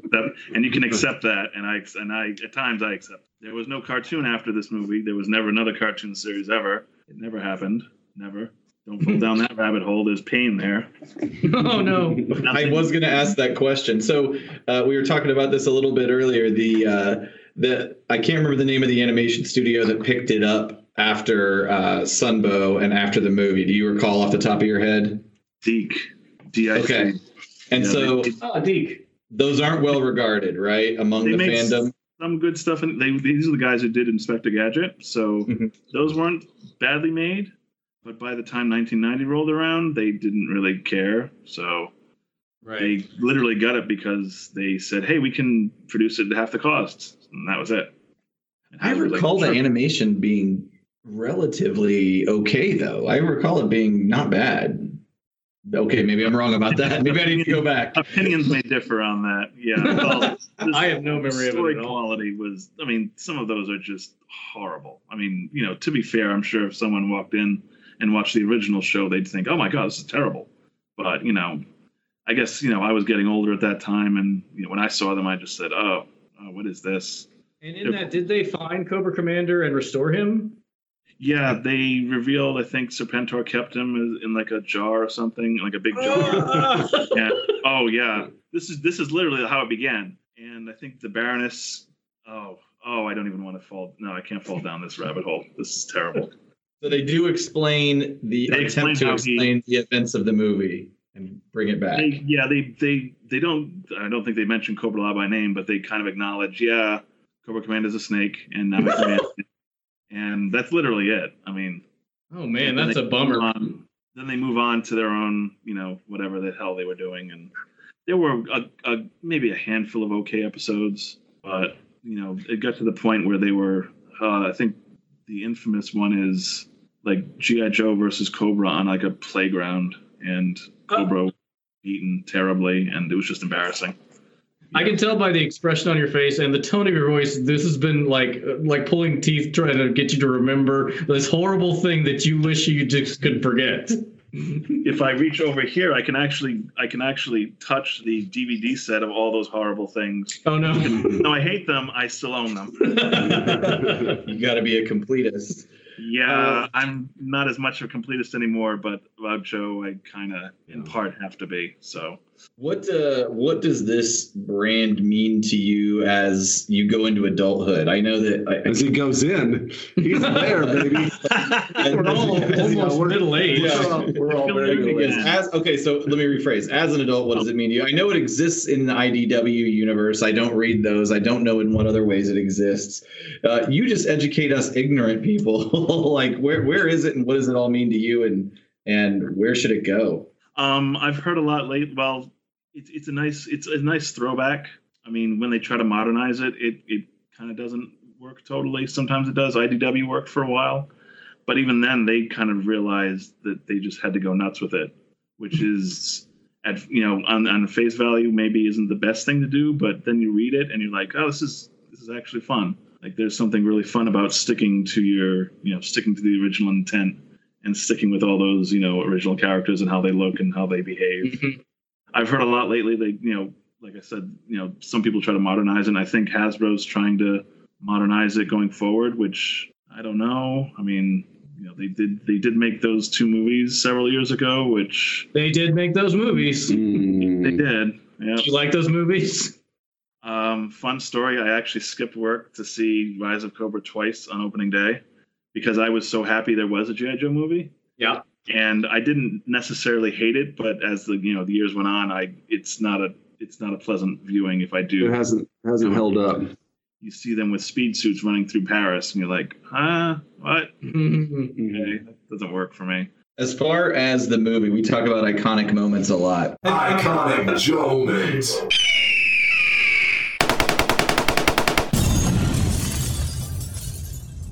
Oh yeah. If you had one to pick, Give us your iconic what is Joe. your iconic Joe moment? for the movie. The first 2 minutes of the movie. The intro. Well, That's sure. You go the safe route. No, I know that's I know it's safe. I've seen people review this movie and say if you just watch the first 2 movies, it's worth it. Like you could just skip the rest of the movie. Beyond that, though, I mean, you have to find it enjoyable to an extent, right? Oh yeah. Oh yeah, absolutely. Yeah, it's them going nuts, and we kids were just along for the ride. And if you were the right age, it stuck with you, and if you weren't, it was just dismissible pablum. And like, oh, all right. But, I gotta ask what are your thoughts on the story arc of Cobra Commander? Like, I feel so sorry Well, for him. we didn't get an actual Joe from him. Oh, sorry. well, I mean, it ties in because probably my favorite, my iconic Joeman is his descent into being a snake. I guess Yes. it's the blunt way of saying it, but whenever he just keeps toward the end, he's just repeating, "I was once a man, was once a man." Yeah. I'm like that will always stick with me. It's Just compelling. and It's just so psychologically twisted. It's so It's compelling. upsetting. and literally everyone who looks at him, whatever thoughts they had about the man before, like this is a terrorist, and they just all feel bad for him. They're all like, just horror and sadness, and it worked. As far if I had a favorite character in G.I. Joe, it's Cobra Commander. So when they did that to him, I'm like, oh my God, dear God. I think Chris Latta's voice work with Cobra Commander and Starscream has a lot to do with why those 2 characters are a lot of people's favorites. Oh yeah, absolutely. You are. Let me make an assumption here. You're a bigger Joe fan than a Transformers fan. Yes, that's true. Not that I'm not gleeful about it, but because in high school get me into Transformers, which ended up being a lot of fun. But a lot of that was kind of going back and looking like 7 years at a movie, and it's like, okay, well, this is odd. What the heck? Because literally, I think I saw the Transformers movie before I ever really saw any of the episodes. Right. I never. Oh wow! I cannot explain that one. I just didn't want to watch Transformers when I was a kid. So Robots in Disguise didn't connect with you at the early, but you were, those episodes were going on while you were connecting to G.I. Joe. You just never connected to them. Yeah, just for whatever reason, I said, "Oh, Transformers! I don't want to watch that." I was at one point long ago a GoBots kid, so maybe that's it. I don't know. Huh. I'm hanging up. That didn't last long, trust me. So forget about the brands then, or just your love for one brand over another. Now let's just say G.I. Joe the movie versus Transformers the movie as their own artistic enterprises. Where do you stand? Really backing him into a corner here. I have such an affinity for G.I. Joe, it's tough to not say G.I. Joe. That's not saying anything bad about Transformers, because that is enjoyable. It's beautifully, both of them are beautifully animated. So if you put on your critical hat and take away nostalgia or love, which is something we have not been able to do ever on this podcast. But I'll be the one to do it. Sure. Okay. Yeah. Okay, never mind. That's why I'm here. I asked the question. I know you guys have got to go. Yeah, I did want to. My stupid sister has her wedding reception today, and so It's her second wedding, so whatever. Not important. might be third. Oh, really? I don't know. I'm related to her. I think He's not a good brother. I also forgot to get her a gift, so I may just hand her cash like an uncle. Why don't you just give her that mattress that's in the back of your van? Oh yeah, bitch! I got your mattress. Why don't you just let her use the van for an hour after the wedding? Well, that's We're terrible Now you're people, gross. Sean. We're terrible people. Now I'm gross.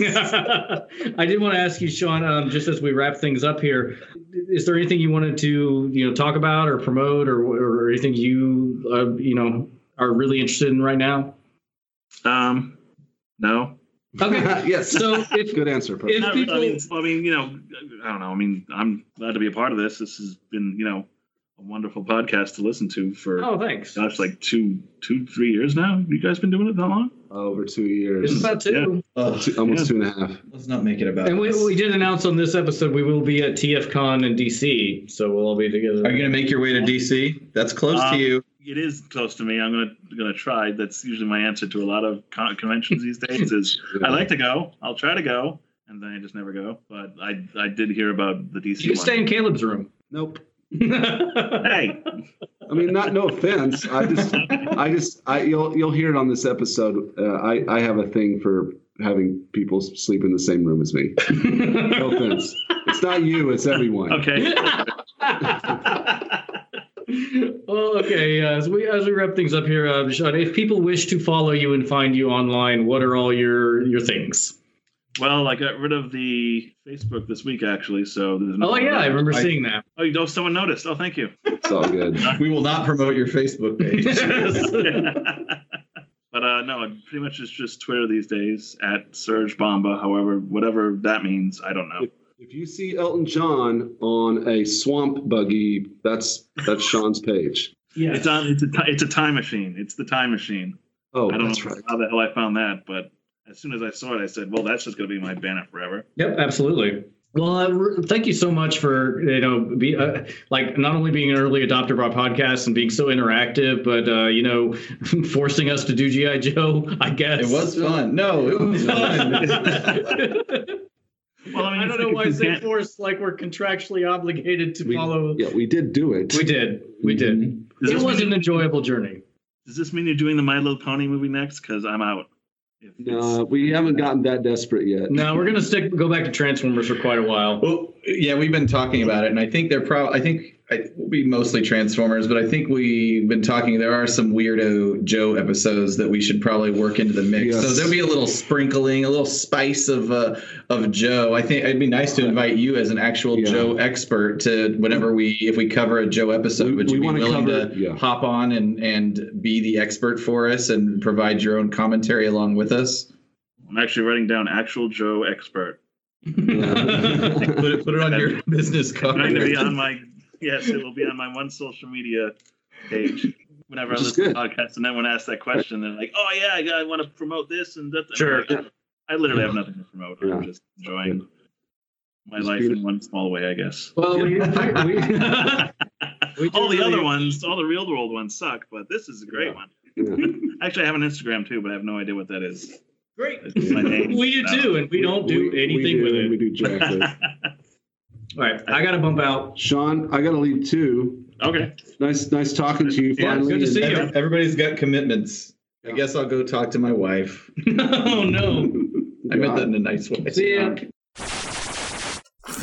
That was a lot of fun. Yeah. And we're back. Sean's a good guy. He is a good guy. Yeah. A lot of fun.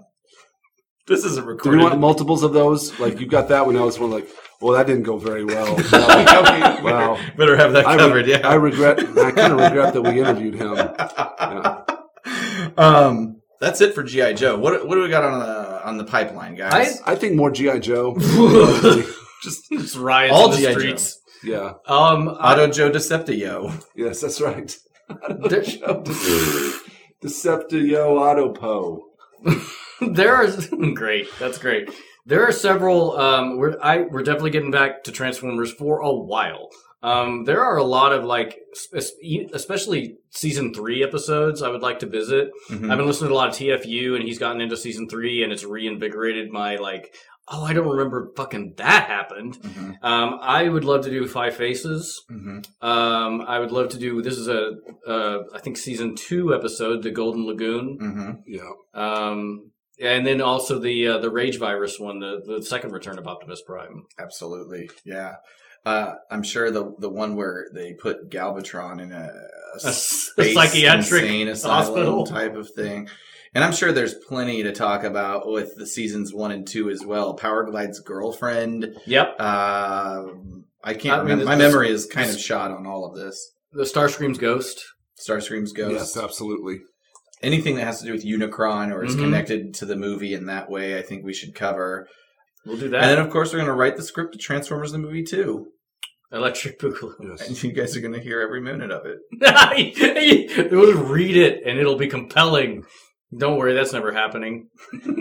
Thank you to all who've been supporting us. Absolutely. And And especially even those who haven't been supporting us through this this GI Joe. Special moment. thanks to Sean for the interview. We had a lot of Yeah. fun. That was good. It's a good wrap-up. Yeah, but GI Joe's over, everybody. Congrats to Haley, who's won this contest. Hit me up, girl. Does not deserve to win it. In my opinion, I mean, others differ. She but- couldn't have hated this series more, and she still comes away with winner. She only listens to the first part until we start talking about Joe. So I don't even know if she's going to hear this at the end. You know. You have 48 hours to claim your prize. All right. Well, I'm thank really you, curious everybody, what she says. supporting us through this. We've got the store, Cup recruitment poster, Mhm. illustrated by Ryan. Small restock in action. APDC pin series still out there. Ryan, me, Caleb. Appreciate your patronage. More artwork on the way. Well, Maybe absolutely. we'll have a store at TFCon. TFCon. We're going to be at TFCon. We will be definitely We're if we don't discussing. have a We'll table, see. we will definitely be selling stuff at TFCon, selling new stuff. So you will be able to get some of that new stuff. And yeah, please buy stuff. Please listen. We don't make any. We are unarguably in the hole as of this podcast. I'm going to guess we're net $1,000 negative. Sure, that seems accurate. But appreciate your patronage, and we will talk to you in a couple of weeks. Continue to listen, subscribe. It'll be Transformers. Apple Podcasts, Stitcher, Google Play, tune in, and leave a review Mm-hmm. if you'd be so bold. Doug. And whoa, no, God damn it! Follow us social media: Twitter, Facebook, and Instagram. All of them at APodcast, and the web presence AutoPodDecepticast. I will find that fountain fight and put it up on our website. The one that I could not find. That's right. And irritated everybody and forcing them Searching. to spend a lot of time to find it. Yeah, come see us at TFCon Peep the shop, check the merch. DC. Bye. Bye. Thanks, everybody. Aaron, was this a good episode? It was okay. Great.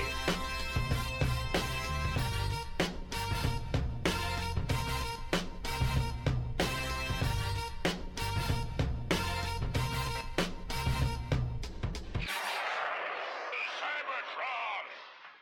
Too many cooks, too many cooks. All right. Are you guys excited like I am for the new Tarantino movie?